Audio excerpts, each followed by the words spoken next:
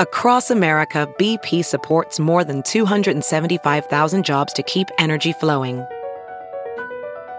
Jobs like updating turbines at one of our Indiana wind farms and producing more oil and gas with fewer operational emissions in the Gulf of Mexico.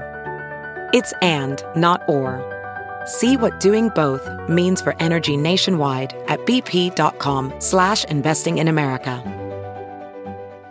Your Ben Joravsky Show for Tuesday, January 7th is just moments away. Please don't interrupt me this time, Ben. But before we get into that, we need to thank the following unions for jumping on board and sponsoring this program. Unions like... Well, hold on, let me grab my... Okay, the International Association of Machinists and Aerospace Workers, Local 126 in District 8. The International Brotherhood of Electrical Workers, Local 9, sponsor this show, as well as the International Union of Operating Engineers, Local 150. A giant thank you to those unions for jumping on board and sponsoring the Ben Joravsky Show. And, of course, today's program is brought to you by our good friends at the Chicago Federation of Labor. Let's give them that song of the day, buddy. Oh, I'm like, huh? I was just reading my... Happy New Year, guys. Here we go. Pretty woman, walking down the street. Do you know who sings that? Roy Orbison. My man. The Ben Joravsky Show starts now.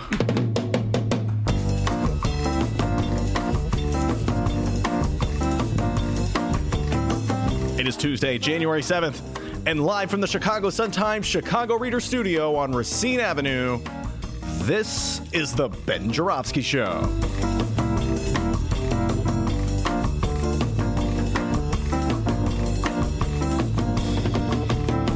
Today on the program, our Chicago Reader colleague Maya Dukmasova will join us, and it's the long-awaited return of Vice President of the Chicago Teachers Union. Around here, we call her Governor Gates. Around here, we call her SDG. We call her a lot of things. It's Stacey Davis Gates. And now your host. We just call him Ben. Chicago Reader columnist Ben Joravsky. Yeah, hello, everybody. Ben Joravsky here. We're calling this Talking Points Tuesday. And here's why. Great weekend. Do you have a good weekend? Yes. I had a great weekend. Let's see what I do. I saw Little Women. Good flick. Two thumbs way up. Right. Saw Little Women. Enjoyed it's it very Tuesday, much. Right? Yeah, but I wasn't here yesterday, so I'm talking about the weekend. Cool. Watch the Golden Globes. This is interesting. I was just talking to Ramon about the Golden Globes. Golden Globes, of course, is an award show. They give out awards for movies and TV shows. And here's something. I'm going to make a sociological observation, D. You ready for this? A couple of observations about the Golden Globes. Number one, men refuse to admit they like the Golden Globes. Now, I openly admit I love the Golden Globes. I love the Golden Globes. I love the Oscars. I love the Grammys. Not big on the Emmys because I don't watch TV, so I don't know any of the shows. And not big on the Tonys because I don't get to Broadway much, ever. So don't watch musicals, but I love the Golden Globes. I hate them. There, I see your point taken. I just bumped into Mark Brown in the hallway. Oh, I hate to go. By the way, I cut a deal with him. He's coming on the show. Okay, great. Mark Brown, Chicago Sun-Times columnist. Awesome. Cut a deal. All right, but last night at the bowling alley, for instance, I'm asking all the guys, hey, do you guys watch the Golden Globes? Oh, my God, are you kidding? I don't watch the Golden Globes. Then a little secret reveals, D. I start talking about the Golden Globes. Yeah, I saw that. I'm like, well, how could you see that if you don't watch the Golden Globes? And they go, well, my wife watches them, and I overheard it. Oh, your wife watches. In other words, a lot of these guys watch the Golden Globes, love the Golden Globes, absorbed information from the Golden Globes, but they're too ashamed to admit it. So they blame it on their wives. Anyway, I love the Golden Globes. Ricky Gervais was hilarious. Here's another thing I want to point out, all right? Before I get to the main point I want to say, we have a political divide in this country. So if you're liberal, you're not supposed to like Ricky Gervais, but you can like Ellen DeGeneres. They both are comedians. They're both funny. They have different styles. They have different points of view. They both delivered very funny monologues on the Golden Globes. But Exhibit A, New York Times, liberal newspaper. Thank you, Ellen. They like Ellen. Get lost, Ricky. Ricky was hilarious, man. Come on now. I'm sorry. I only like liberal comedians. I can't like... Well, I don't even know if I think just Ricky Gervais just wants to insult whoever is in front of him. So it was a room full with liberals, so he insulted liberals. Yeah. But his line, he's some great lines. He's a contrarian. He's a contrarian. He'd fit in well in this show. And a huge Joe Biden supporter, by the way. I just made that up. Right. And what was his? Ricky Gervais had that great line about, what was the one, D? About how everybody's liberal in the room, but they got deals with Apple and Amazon, these horrific companies. If ISIS had his own production company, they'd be calling up their agents. And everybody's like, oh, come on. Yeah, that's unfair. Anyway, I like Ricky Gervais. I'm not ashamed to admit it, but Ellen DeGeneres, her timing is impeccable. That woman has some of the best comedic timing I've ever seen. The way she sets up a joke. Anyway. You were taking notes, right? I was taking notes, but it's a little late for me in the game. I hate to say it. I'm just not going to be as good as Ellen DeGeneres. That's correct. It's just timing. Kate McKinnon, she's got great timing, too. Timing's everything, D, in comedy. All right, remember that. All right. Anyway, what else? I know what else. I spent most of my weekend waiting my marching orders, waiting my talking points. Let me explain. President Donald Trump, in his infinite wisdom, decided it was a good idea to execute the General Soleimani, the second most powerful man in Iran. And now we find ourselves almost at war with Iran. It's definitely a war of words. Iran is vowing to have counterattacks against the United States. Absolutely made no sense to do this from any strategic or commonsensical analysis, but that's our president. He wanted to do it, so he did it. And so here we are. The rest of us, somebody else is going to pay the price for it. Anyway, since it made no immediate sense, there was no immediate talking point for Trumpsters to offer. So I was curious what kind of talking points the Trumpsters would come up with to justify the strike and to counteract their opponents. And so I was waiting for my Tea Party alerts. Now, folks may not realize this, longtime listeners know, for some reason, some way, somehow, I got on the Tea Party mailing list. So I'm always getting these emails from the Tea Party. They come all the time. T-mails. I've been saying that for months on this show, Ben. This is the guy who came up with the Ramada Rundown, Midweek with Monroe, Monroe Monday. Alliteration, guys. Yeah, he's really good at it. He went to radio school. Anyway, so T-mails. I'm waiting for my T-mails from the Tea Party. That's hard to say if you're dyslexic.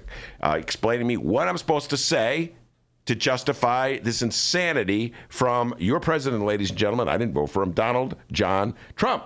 So, it's kind of hard. This is not an easy one to explain because it makes no sense. So let me see. Wait. One day I got this T-mail, Tea Party update. What is it? What could it be? Veterinarian aids. Quote, this one thing to help your dog food.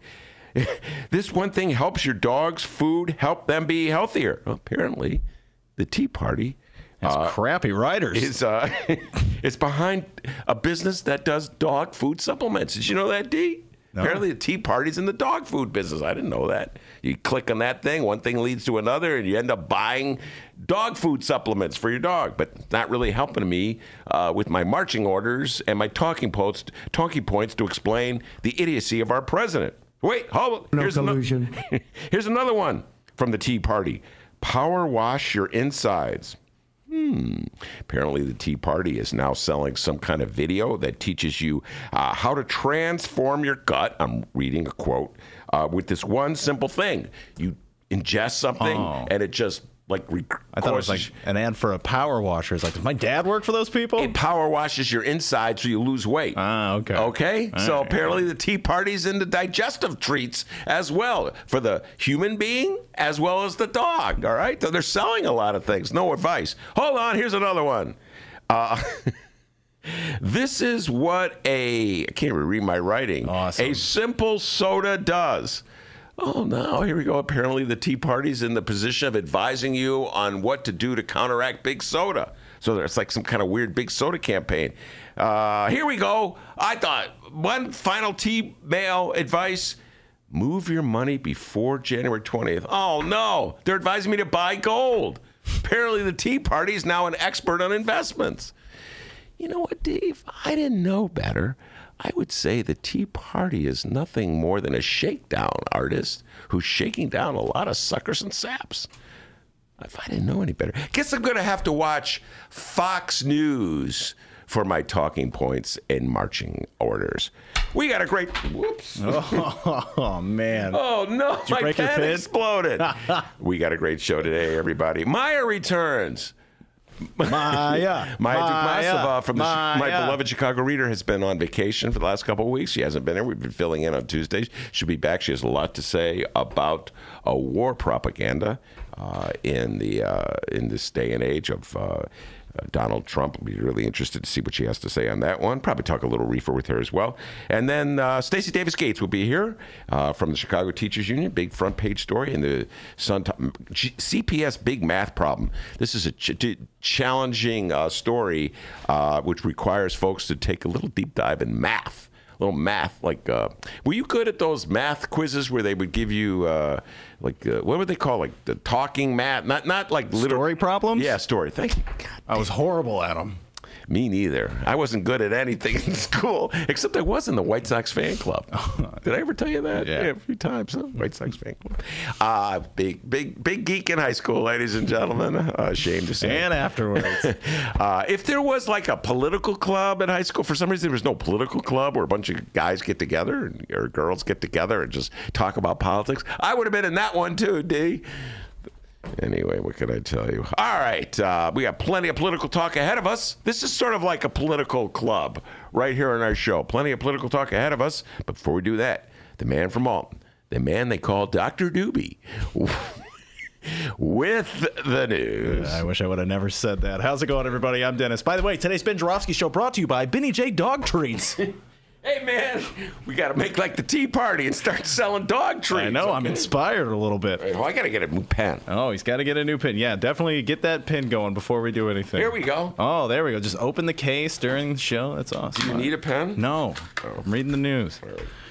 All right, the holiday season is over. Our Chicago and or Illinois journalists are back on the beat, and after weeks of endless countdowns and best of the year stories, we can officially tell the year 2019 to get lost because thank God we have actual current news to discuss on the Ben Jarofsky Show.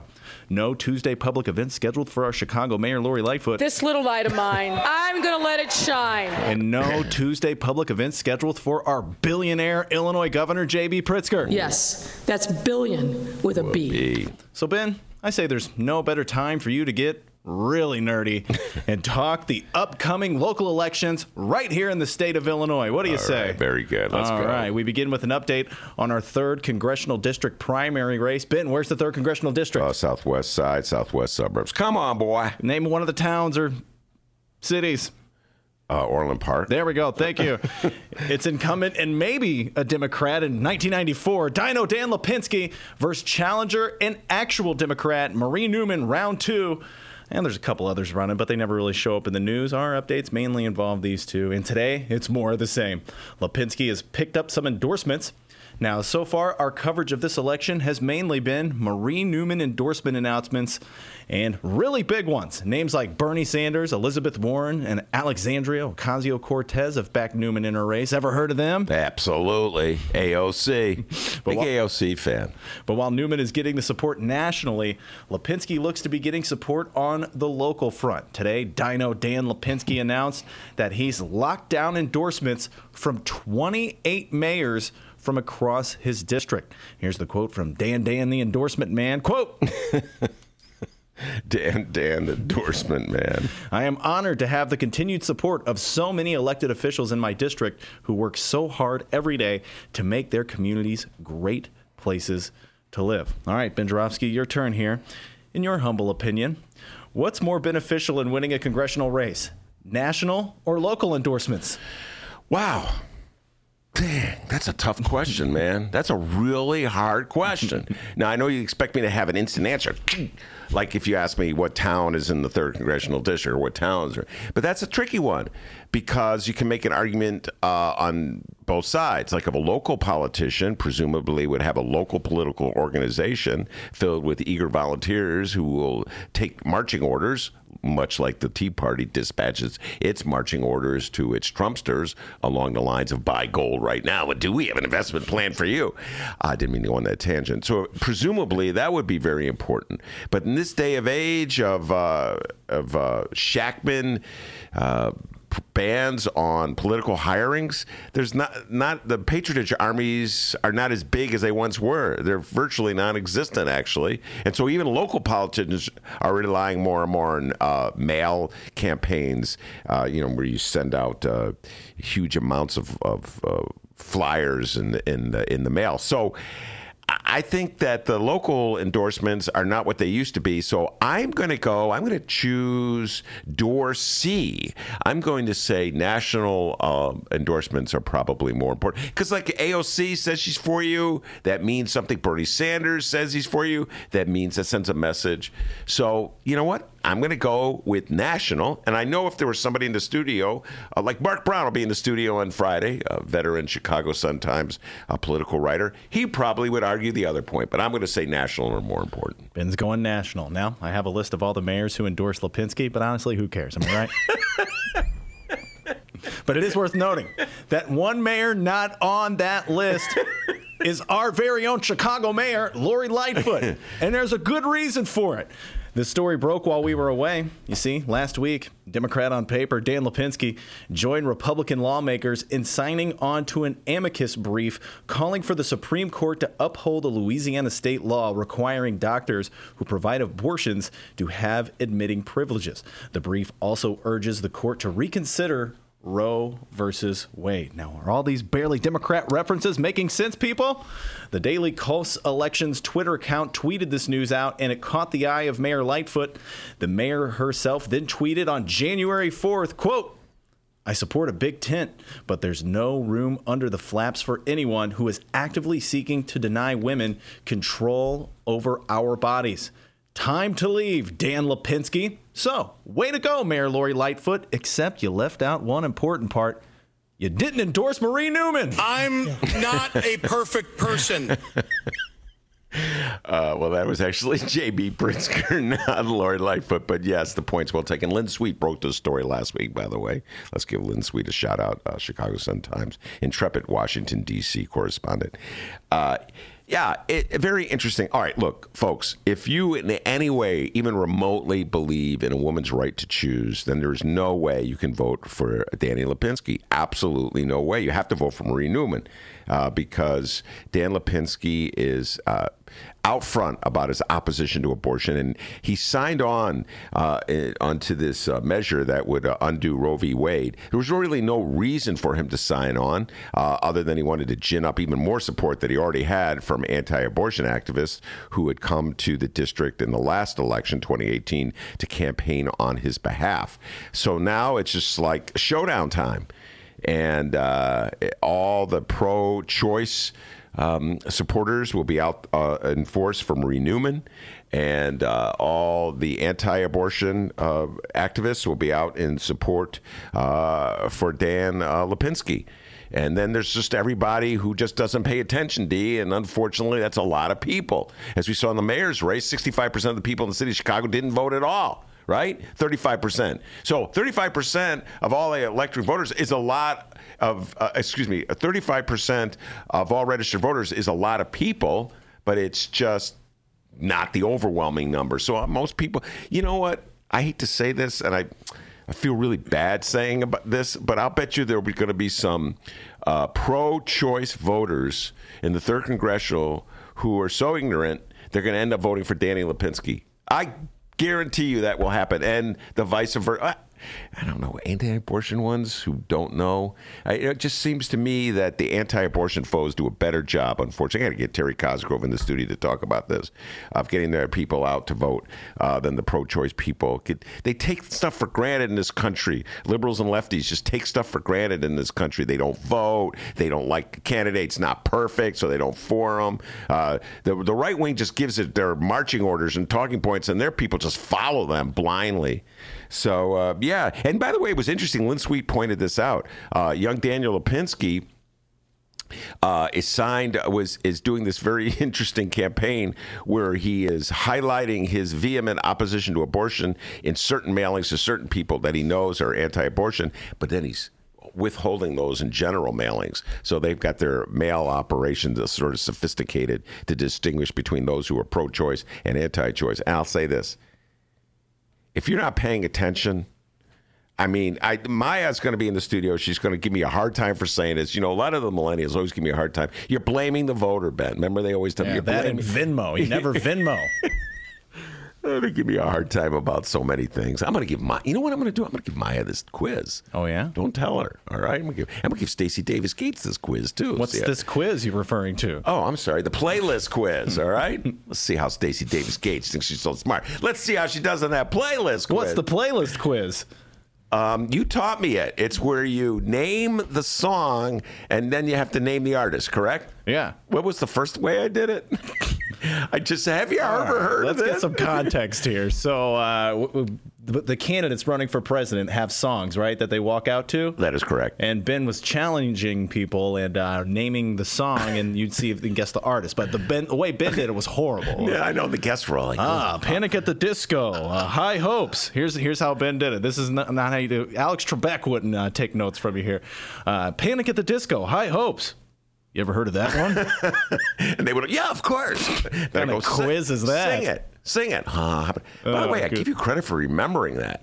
The song. Well, I hear it all the time, and now when you hear it at the grocery store, like Walgreens. Look who loves Panic at the Disco. Here's another thing about the doctor. He's another one of those guys. The first thing I said to Dennis today, hey, you watch the Golden Globes? No, never. I would never watch the Golden Globes. Then all of a sudden, I love Ricky Gervais. Wait a minute, I thought you didn't watch the Golden Globes. I watched it on YouTube. Turns out, folks, he not only watched it, he taped it and watched it again. Oh, I love that dress. And I'm going next year.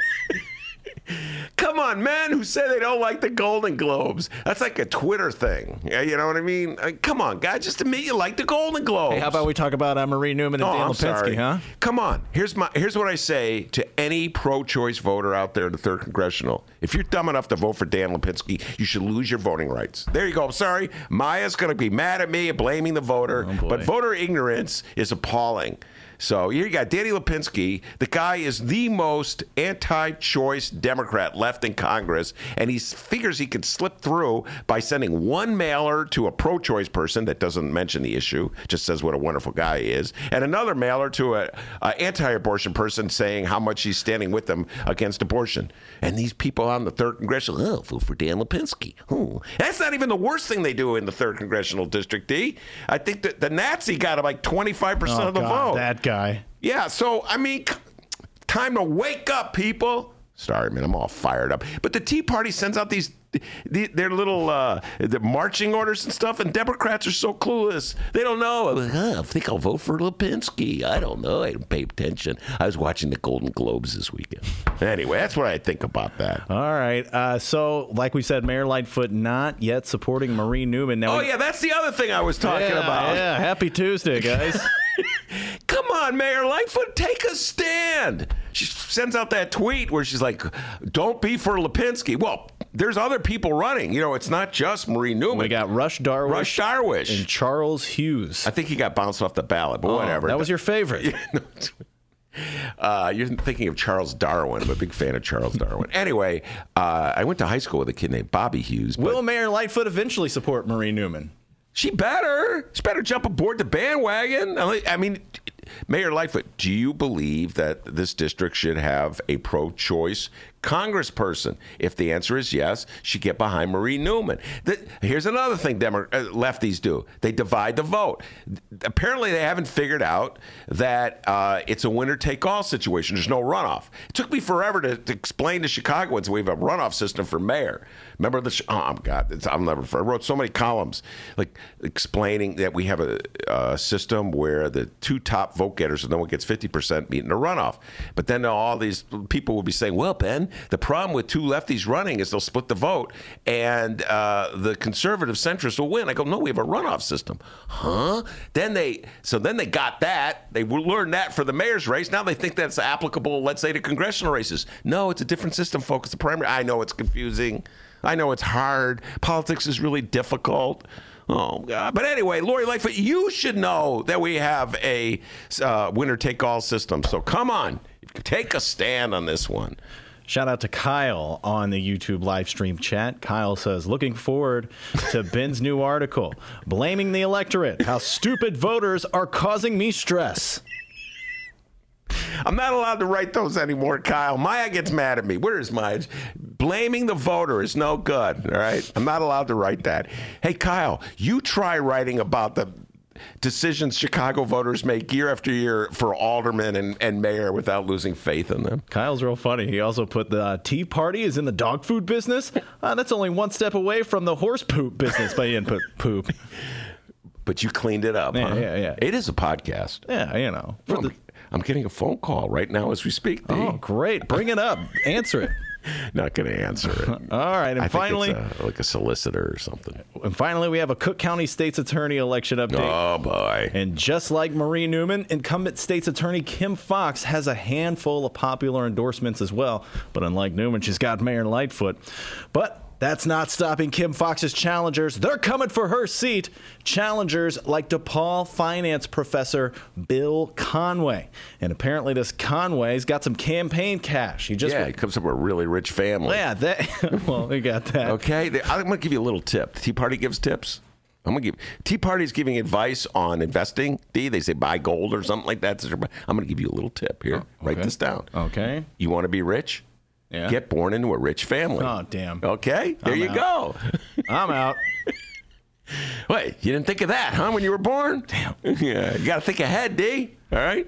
So apparently this Conway's got a rich family, and he's got some campaign cash on hand. He just released an online political campaign ad, and we're about to play it.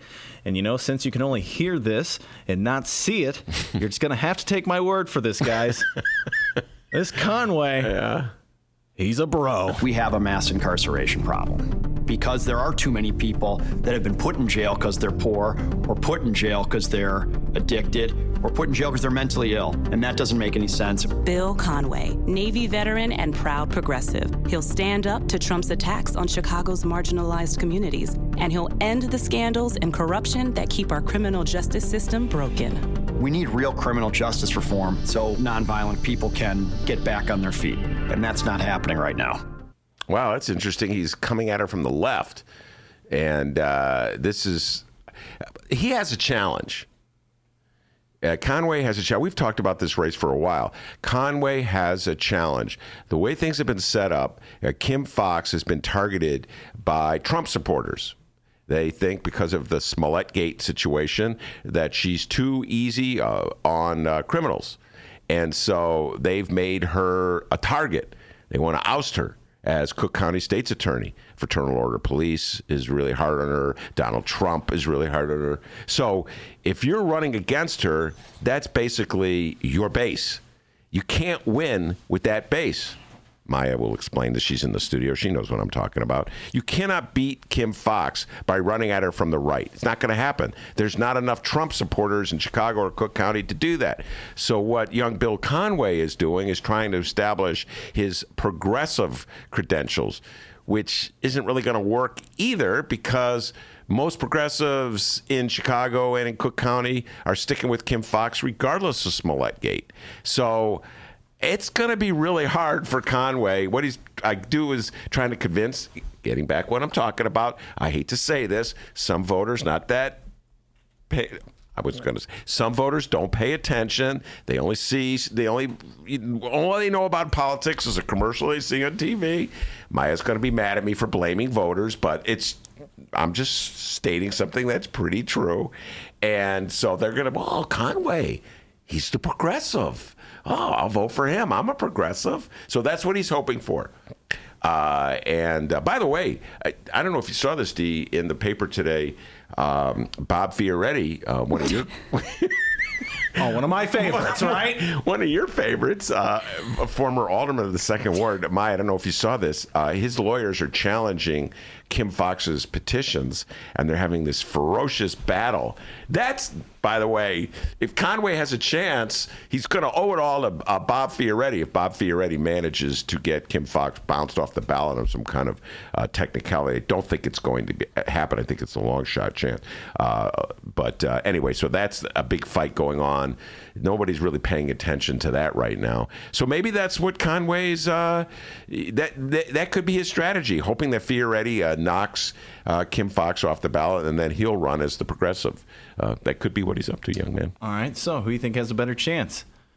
Bill Conway Or Bob Fioretti? Neither. Neither. I've been predicting all along, and when we come back from break, we'll see what Maya has to say about it. I don't believe that Kim Foxx can be defeated. You need black support in Cook County and Chicago to get elected, and I don't see any of these other candidates getting it. So I think Kim Foxx, by virtue of her support in the black community and progressive community, or the white progressive community, I guess I should say, will be victorious in the Democratic nomination. And one more time, you don't need a majority. All you need is plurality. She could be, all she has to be is the number one vote getter. She doesn't need 50.1. It's not like the Chicago mayoral election. I'm trying to teach these people stuff, dude. So there you are. Just like that, you're now in the know of what's going on in Chicago and or Illinois. Of course, we'll keep you posted on these stories as today's program rolls along. We're going to take a little break, but don't go anywhere, because coming up after said break, our Chicago Reader colleague, Maya Dukmasova, returns. It's the Ben Joravsky Show, live from the Chicago Sun-Times. The Ben Joravsky Show is supported by Northwestern University's part-time master's program in literature and liberal studies. Students learn from dynamic and diverse faculty as they build advanced skills for critical analysis, writing, and research. Evening classes are held on Northwestern's Evanston and Chicago campuses. The spring quarter application deadline is January 15th. Learn more at sps.northwestern.edu/masters.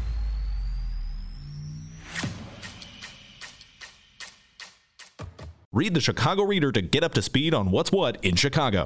Culture, food, arts and entertainment, weekly concert listings, weekly event listings, the environment, travel. I can continue, but you get the point. And for all of you Chicago political junkies, raw weekly columns on real city politics from Maya Dukmasova and our very own Ben Joravsky. The Chicago Reader, free to the public in newsstands throughout the city and online at chicagoreader.com. Read it now and be a more informed Chicagoan. Yay for our teachers! Yay for our teachers! Welcome back to the Ben Joravsky Show, live from the Chicago Sun-Times. Bruce Rauner. Am I the only person in Chicago who misses Bruce Rauner? Yes, we're going to be talking about teachers later on today. Isn't that right, Ben? Stacey Davis-Gaze will be in the studio, and she's on the front page of the Chicago Sun-Times, coincidentally. I did not plan that, Maya. I did not know there's this big story about a dispute. Clearing the air. Yeah, that would require preparation. This gets into this story in the front page of the Sun-Times. CPS Big Math Problem underscores what I've been saying all along. You gotta get it in writing, everybody. They're having a dispute over the contract already, Maya, and essentially the oh my God, the Board of Education, Lori Lightfoot, saying teachers, we don't owe you this money, this raise, because you didn't. It's not in writing, you know. And remember how they said, "Oh, trust us when it comes to hiring more nurses," even though they didn't put it in writing. Got to get it in writing, everybody. First of all, Maya, welcome back. It's been 2 weeks since you've been on the show. Happy New Year. Yeah, Happy New Year. 2020, year of clarity. Did you just come up with that, or did I miss that? No. This has been passed down to me through wise people who I've conversed with. So yeah, no, I can't claim credit for that. But I've been spreading the good news, though. 2020, year of clarity. I'm with you 100%. Year of clarity, man. We could use a little clarity in this world. Yeah, it's not off to a great start in the clarity department. No, and we're going to talk about that war propaganda and get your thoughts on that. But before we do have to have a little clarity about First Tuesday. Yes. And Maya and I are partners in crime at First Tuesdays, which is usually the first Tuesday of every month, which would mean it'd be tonight. But tonight the show's canceled because everything is canceled at the Hideout this week because they've closed the bar for some repairs that they needed to do. So there is no First Tuesdays tonight. And we will be back the first Tuesday of February. I believe it's February 4th. And we will have an awesome show. And our guests are going to be Alderman Carlos Ramirez Rosa and Cook County Commissioner Brandon Johnson. And we're going to be talking about Bernie Sanders and Elizabeth Warren because each of our guests is supporting one of those candidates. And it's going to be a progressive on progressive versus progressive type of discussion. So the stuff our audience knows and loves. Yeah, no, this is both debaters, Alderman Rosa and Commissioner Johnson, have been on the show within the last 2 or 3 weeks, and they're already trash talking each other about this upcoming debate. We have to figure out the format. Maya and I are going to have to put our brains together and figure out a format. We haven't done that yet, but one thing we know for sure: these are both two smart, articulate progressives, and they're going to be defending their candidate Bernie in the case of Alderman Ramirez Rosa and Elizabeth Warren in the case of Brandon Johnson, vigorously defending their candidates. Yeah. So it'd be interesting. Do you have any opinion? In terms of which one of them I'm going to vote for? Yes, you know better than to ask me that on the air. Why? Come on, man.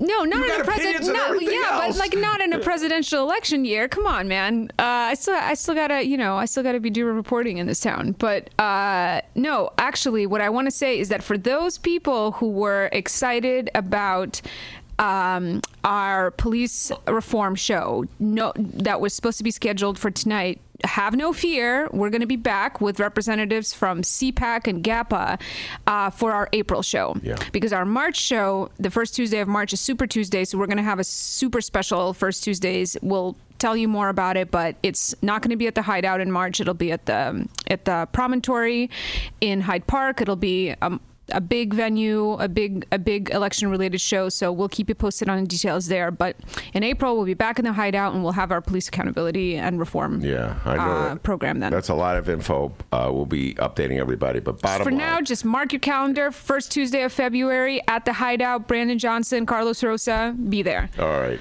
So I missed the... a discussion with you over the last 2 weeks. You've been gone about reefer finally being legal in the state of Illinois, and you have a big story in the Reader, which I have not read. So chastise me. Usually I do my homework a little better than this. Ben, of all the things to read, I embedded with a weed dealer to give you an up close account of how he does his job and what he thinks about legalization. And I can't believe you still haven't read it. No, I will read it in time for next week's show. The guy who gives all the guests homework. I know. Yeah. Yeah, I know. I'm chastised. I'm sitting here very embarrassed. So tell folks a little bit about the story then. Yeah. So, I mean, I basically just I found this dealer who does like home deliveries, and he's been in the business for almost 20 years, and he sells dry flower, and he sells THC infused like edibles and tinctures and kind of all the kind of main type of marijuana products that people tend to consume. And he basically took me along on a day of his deliveries and kind of showed me how he does his work and shared his thoughts about what legalization will mean and how it'll affect his business, and also just told me about himself. It was an interesting experience, just like connecting with a person that you would otherwise, a person like me, or just like a general, unless you were connected with him as your actual dealer, what the chances of crossing paths and knowing about this side of his work are pretty low, because he's also got a whole other side of his life where he runs a completely unrelated small business, and so I suppose I could have come across this guy in that context, but I would have never known about the weed dealing side. So anyway, it was an interesting time for me to get to know this guy and see his work, and I think he shared a lot of interesting perspectives. So you guys can check out the story in the paper if you can still find the one that issue around, or it's online, and the story's called Weed Man's Day. Yeah, Weed Man's Day. I've seen the headline several times. It's a great headline, and I'm sure it's a great story because Maya wrote it. Now, Maya, let me ask you this. What do you think the impact of legalization ultimately will be on the underground weed dealers?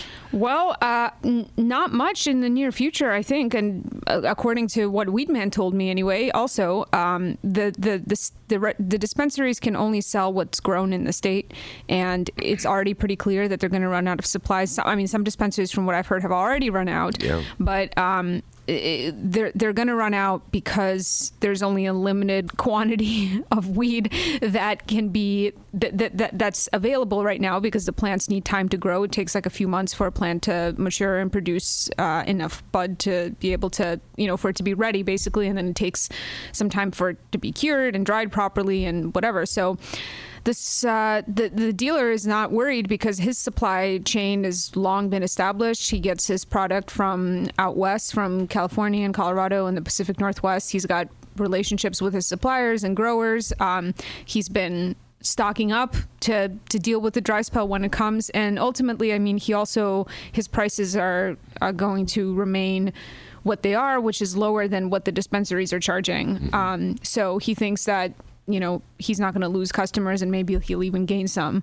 At the end of the day, the novelty of standing in line and paying more for the same product will probably wear off for a lot of people. So he'll be there when they're looking to just transact in the comfort of their own home. Yeah. And so what did his customers, how did they view you? Oh, I only met one of them. I met a couple of them, and they're people that he has known long enough to where like they were comfortable, chatting with me and stuff. People were very relaxed, and I mean, people are not like, I think cannabis has really become so kind of normalized and widely accessible and widely used that people don't really see themselves as like participating in something shady. I mean, nobody told me their names and that kind of thing, just out of common sense, but they were friendly, normal people, just 9 to 5 workers, just regular folks who enjoy this like some people enjoy a beer after work. Yeah. No, I've done many stories over the years where I accompany people going door to door, and generally, like a lot of times it's political candidates. So I'm watching them interact, and they won't even bother introducing me. The assumption is an aide or something. There's no need to introduce me. But from time to time, it's been other things where they have introduced me, and people kind of, don't quote me, don't use my name, I'm scared. First Amendment rights, but everybody's too afraid to use them and exercise them. All right, let's talk war propaganda. I sent Maya a text this morning. What do you want to talk about? What's on your mind? Boom. War propaganda. Yeah, I mean, I'm sure that anybody who's even marginally awake has by now heard something about this situation in Iran, and with this U.S. airstrike and assassination of this general, Qasem Soleimani. I mean, I read an excellent article this morning in Current Affairs, and it's by Nathan J. Robinson, who is also the same person who wrote that like eviscerating takedown of Pete Buttigieg, like maybe 6 months to a year ago. Just like a super thorough examination of Pete Buttigieg's history and record and his autobiography and all the ways that we should be kind of explored all the reasons to be skeptical of the guy. So now Nathan J. Robinson is, I think, the founder and publisher of Current Affairs. So this is like his publication. But anyway, the article is called How to Avoid Swallowing War Propaganda. And I highly recommend everyone check it out. It's pretty lengthy, but like a very good, detailed examination of the way that the media coverage has been shaping up around this situation with Iran already, and it's been like a week, even less. So I think that what I've seen in the mainstream news, on NPR, on television, on CNN, in the New York Times, like there's varying degree of nuance depending on the outlet, and depending on whether or not you're like reading breaking news or something more analysis oriented. But it's really scary the way that this is like the fever pitch with which this is already being covered, and assumptions are being thrown around. And one of the things that I really liked about Robinson's article is that he kind of says that like already the narrative is like this guy. I mean, CNBC's like tweets about this was like the U.S. took out the world's #1 bad guy. Like nobody, I think most people in this country had never heard of this guy's name until a week ago, and had no idea of what his role was in any kind of armed conflict in the in the world. And there's just in these, whenever there's situations like this, we saw this with Vietnam, we saw this with the Iraq War, we saw this with the first Gulf War. I mean, there's immediately statements, justifications, and narratives put out by quote unquote officials, by the government, by authorities, but the bottom line is that you just can't believe anything that you hear in the news right now that's being told to you as an explanation for why this is happening and what's going to happen next, and why certain steps are being taken and why they're necessary. Because even the best journalists and the best kind of most trustworthy news outlets, at the end of the day, most of them in the last week, all they've had to go off of is statements from officials, and the officials are trying to justify what they have done, the assassination of this man. They're trying to justify this other steps they're taking. I mean, I don't know if you saw the sort of explanation of how the decision was made to kill this guy in the first place. There was like a menu of options that were given to President Trump of how to deal with this, with these tensions with Iranian-backed militias and with Iran.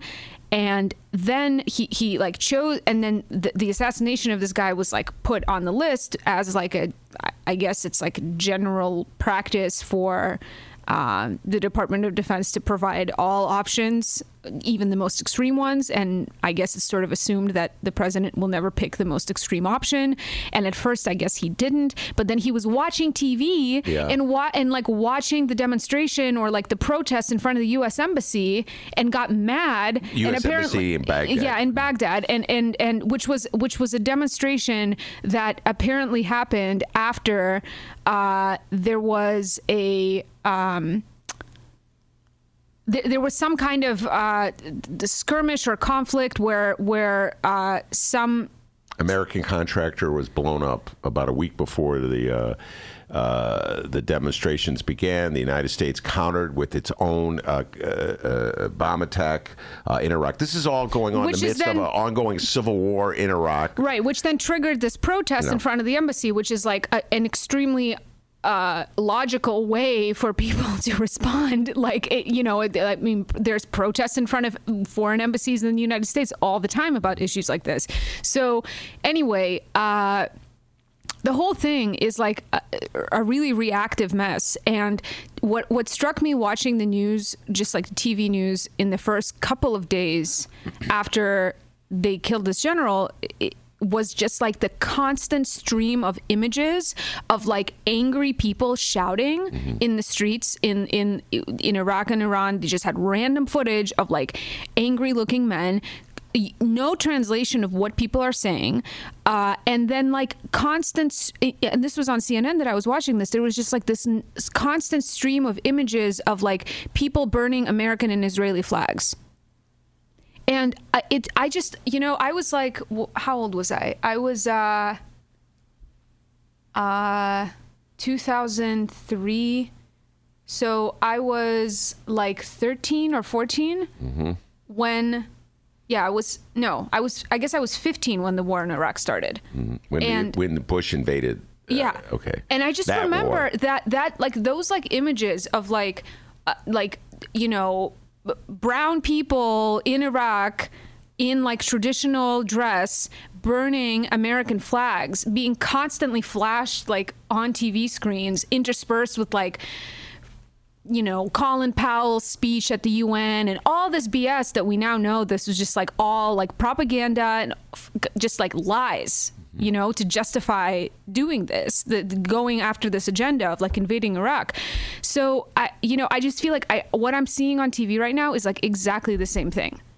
And at one point I was like, what? How do we even know that this footage of these people burning these flags, first of all, like, how do we know that this is even happening right now? How do we know where exactly this was even filmed? Where, like, who these people are that did this? I mean, what came out in the wake, like, years later after the Iraq war started, was that there was like a bunch of footage I think that there was a documentary called Control Room, I believe, that was about the news coverage of the invasion of Baghdad and the reception of the local people in Baghdad to like the quote unquote American liberators. And it turns out that it was all staged.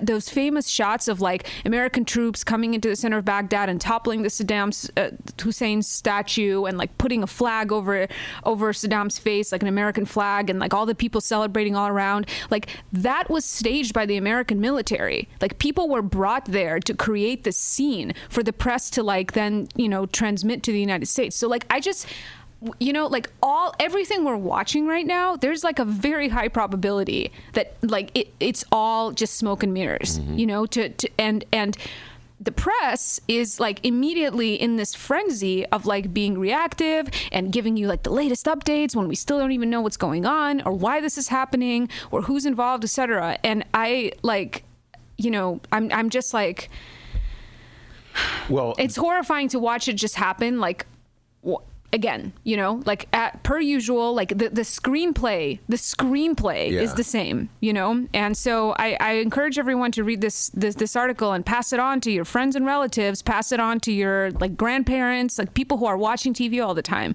because we're witnessing the process of like consent for whatever's happening next being manufactured now. Yeah. Like that's what's happening. Well, before at my opening, I was having fun with this a little bit. I knew that as soon as the word broke that Trump had ordered the execution of the general, that there would be talking points dispatched by Trumpsters. And so I was waiting for my talking points, and I get the Tea Party emails on their mailing list. And so I was joking. Almost all the emails that Tea Party sends are pitching things. Like they sell, like the Tea Party has turned into a marketing operation where they sell you things. But the one email I got, which was quote unquote substantive to this issue, was mocking Democrats in Congress for bewailing the death of a terrorist.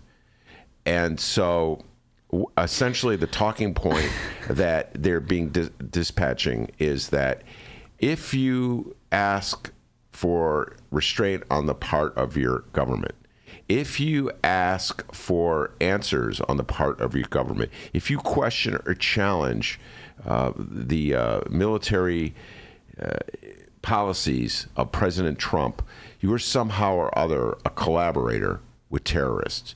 You're an ally of terrorists. And this is the general talking point. And I believe, Mike, get your thoughts on this, that reporters who cover this, in the back of their minds, are wary of this and are very concerned about looking, quote unquote, soft on terrorism, looking as though... Yeah, but this is exactly the issue that happened in 2003 when the press was like so gung-ho in support and justification of that war.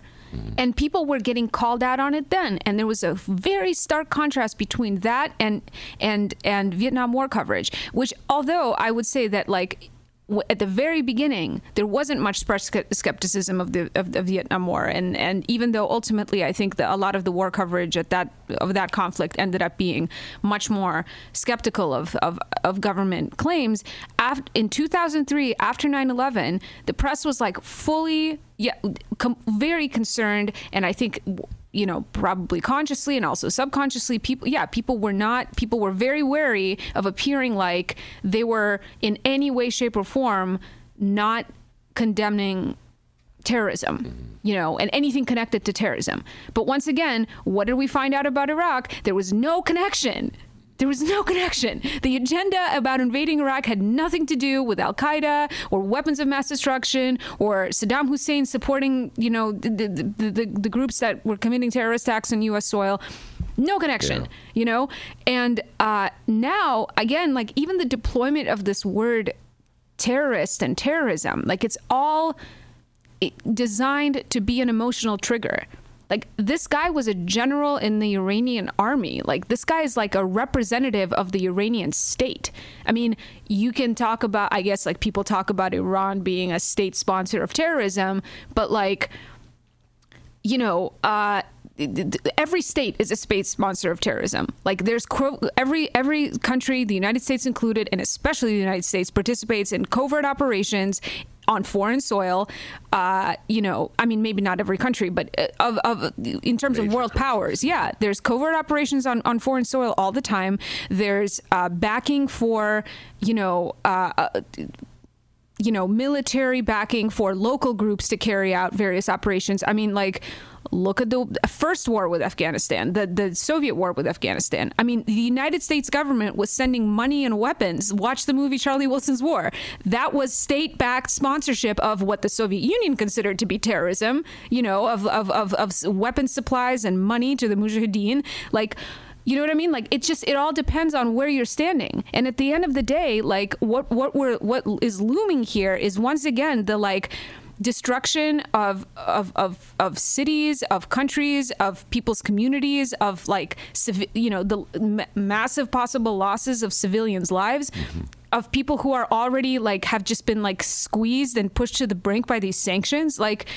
This is I'm not a war correspondent. I don't cover Washington. I'm not in the daily press corps, and neither are you. But our colleagues in the media need to be doing better than just rehashing government propaganda once again, especially after the experiences with the Iraq invasion, and especially now.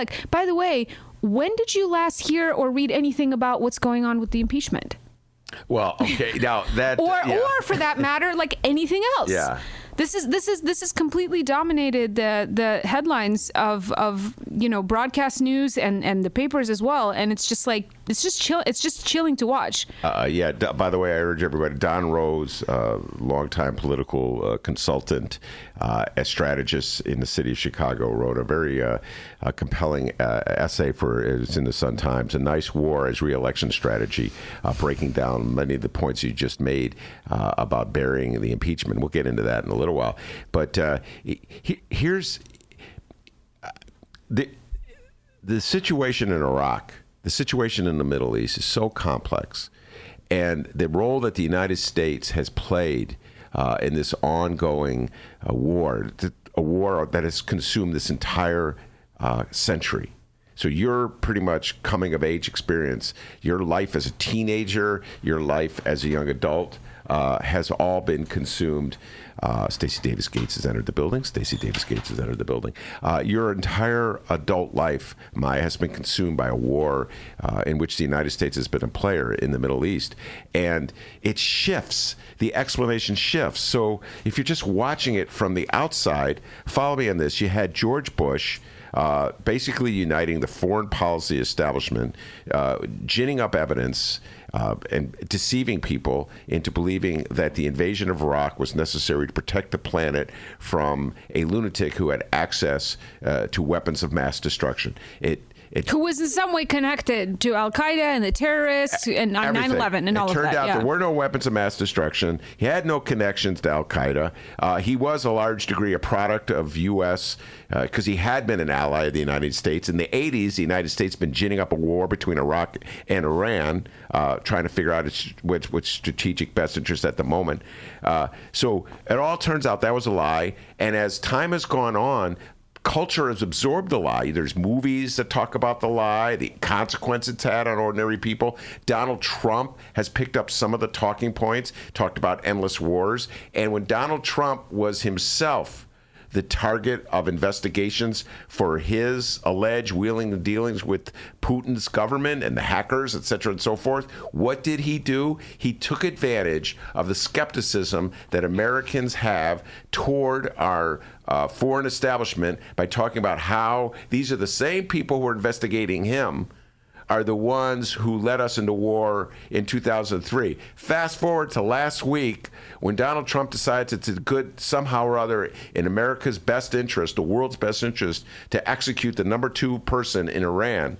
He says, well, I had all this evidence provided by the same deep state. So when it's his advantage, the deep state is an enemy of truth. Yeah. And controlled by Hillary Clinton. When it's to his advantage in a different case, well, they're providing me with intel and only I know. So it is very difficult for Americans to figure stuff out because they're constantly being bombarded with conflicting messages. But you know what? You don't need to have an opinion about this. Or you don't need to have you don't need to have your mind made up about what you're for or against here. This is all like immediately polarized. Like it's some kind of ideological litmus test already, like 5 days later, of like who you are, like the left side of things is just like nonstop, social media posts about like no war with Iran, and then like all this stuff about how we're taking out terrorists on Fox News and on the right and whatever, and it's just like slow your roll. Like we don't know anything yet. There's no like this whole thing is just runs on lightning fast decision making that's made that are being made in this like manufactured context of urgency. Mm-hmm.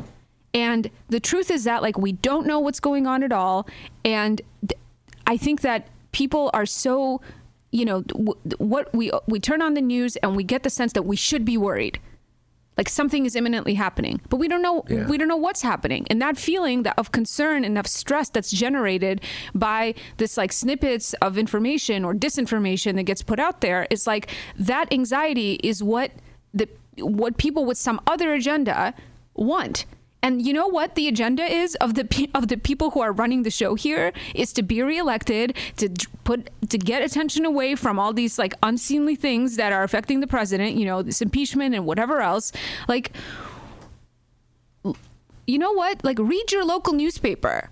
Pay attention to what's happening in your city. Like, Stacey Davis Gates is about to be here telling you about like what, like this is no less important. You don't need, like, I just urge everyone to just continue to keep your attention on things that are important in your community, and not just be like hyperventilating and consuming TV news and like snippets of stuff on social media all day long. You know what I mean? Like we don't know anything that's going on, and like anyone who has their mind made up about what's happening thinks they understand what's happening, it's probably best not to take that person's opinions seriously. I'm with you, and we are being fed a lot of propaganda, and we are being manipulated, and it's ironic.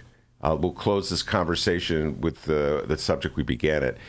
We took a small but significant step away from the war on drugs by legalizing reefer in the state of Illinois, and there was all this jubilation over that, and article after article about long lines of people waiting to buy reefer at state-sanctioned dispensaries, and we just kind of shoved aside, Maya, the fact that we talk about a propaganda campaign. The war on drugs was a nonstop propaganda. Your entire early part of your life was Bill Clinton and Rahm Emanuel telling you they're going to stand up to drug dealers and protect you, and keep from this invasion of our country. More police, more arrests. Before them, it was Ronald Reagan saying the same. Before that, it was Richard. And meanwhile, everybody's smoking reefer on the slide and pretending as though they're part of. You know what I mean? They buy into it, and so to a certain degree. I agree with you. People have to be vigilant. People have to try to come up with their own independent ideas, not just believe what they're seeing, what they're fed, et cetera, and so forth. And I see it happen all the time. Not just, the stakes are really high with this because this is war.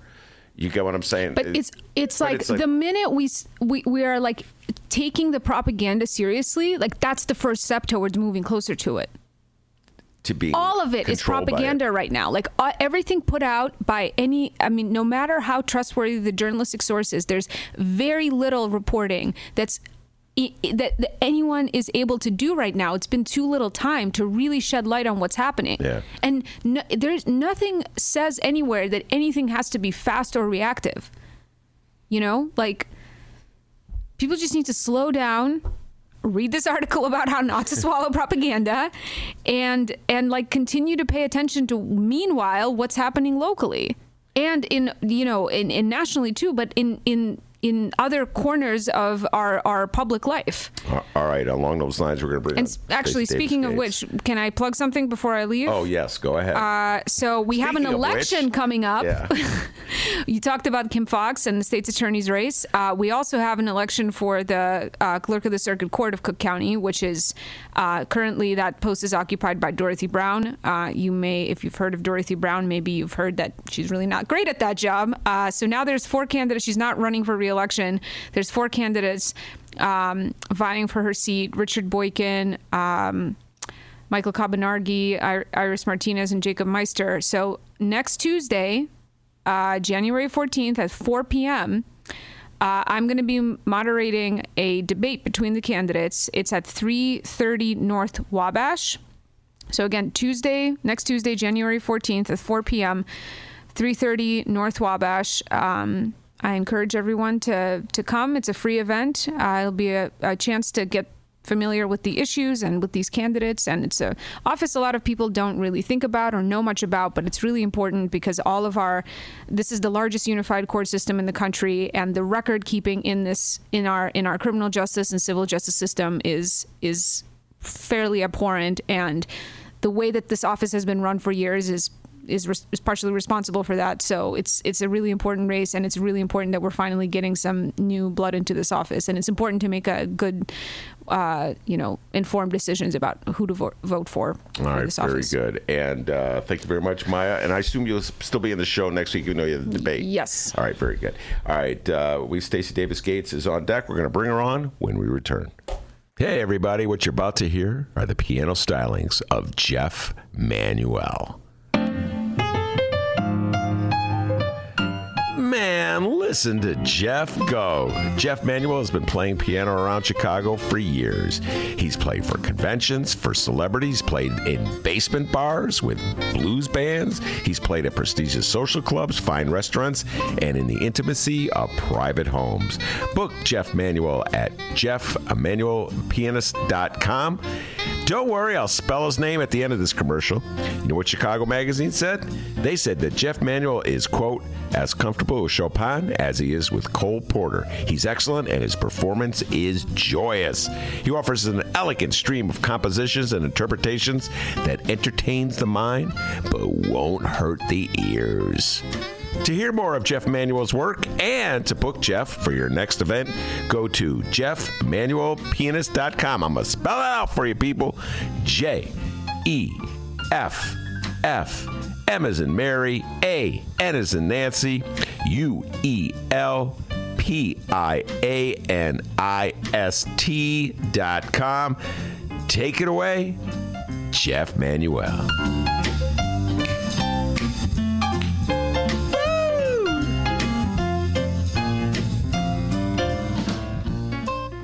Did you know that 40% of the people in Illinois opt to be cremated? Well, it's true. And Chicagoland Cremation Options honors their wishes by providing cremation services directly to the general public. Chicagoland Cremation Options provides an affordable, ethical, and easy cremation arrangement, whether in person or online. Save thousands and streamline the process by going directly to Chicagoland Cremation Options. It's a family-owned business operated by my good friend, Douglas Klein. Here's how you reach them. ChicagolandCremationOptions.com. One more time. ChicagolandCremationOptions.com. The Ben Joravsky Show is supported by Northwestern University's part-time master's program in literature and liberal studies. Students learn from dynamic and diverse faculty as they build advanced skills for critical analysis, writing, and research. Evening classes are held on Northwestern's Evanston and Chicago campuses. The spring quarter application deadline is January 15th. Learn more at sps.northwestern.edu/masters.